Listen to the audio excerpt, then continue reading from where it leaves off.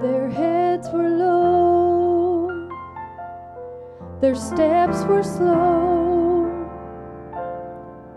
as they walked along that long Emmaus road.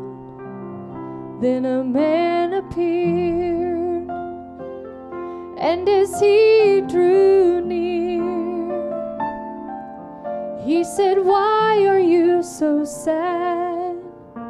Are things really that bad?" They said, "Sir, have you not heard? You must be a stranger in this town, for the one who came in the Father's name, he has been cut down. They've laid his body in the ground." As they walked and talked, he began to explain about this Jesus and why he came. He opened the scriptures and began to teach. The preacher of preachers, he began to preach. In the wilderness, the children had nothing there to eat, but manna from heaven fell down at their feet. They were foreigners in a foreign land. Living water came forth out of a rock in the sand. When the 3 Hebrew children were thrown in the flames, the 4th man appeared.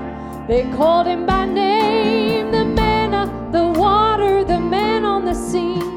If you're still confused, I'll just say it real plain. It was me. It was me. I am the one you left on Calvary. It was me. Who do you think hung the stars in the sky? Who do you think made the day and the night? Who made the flowers? Who made the trees?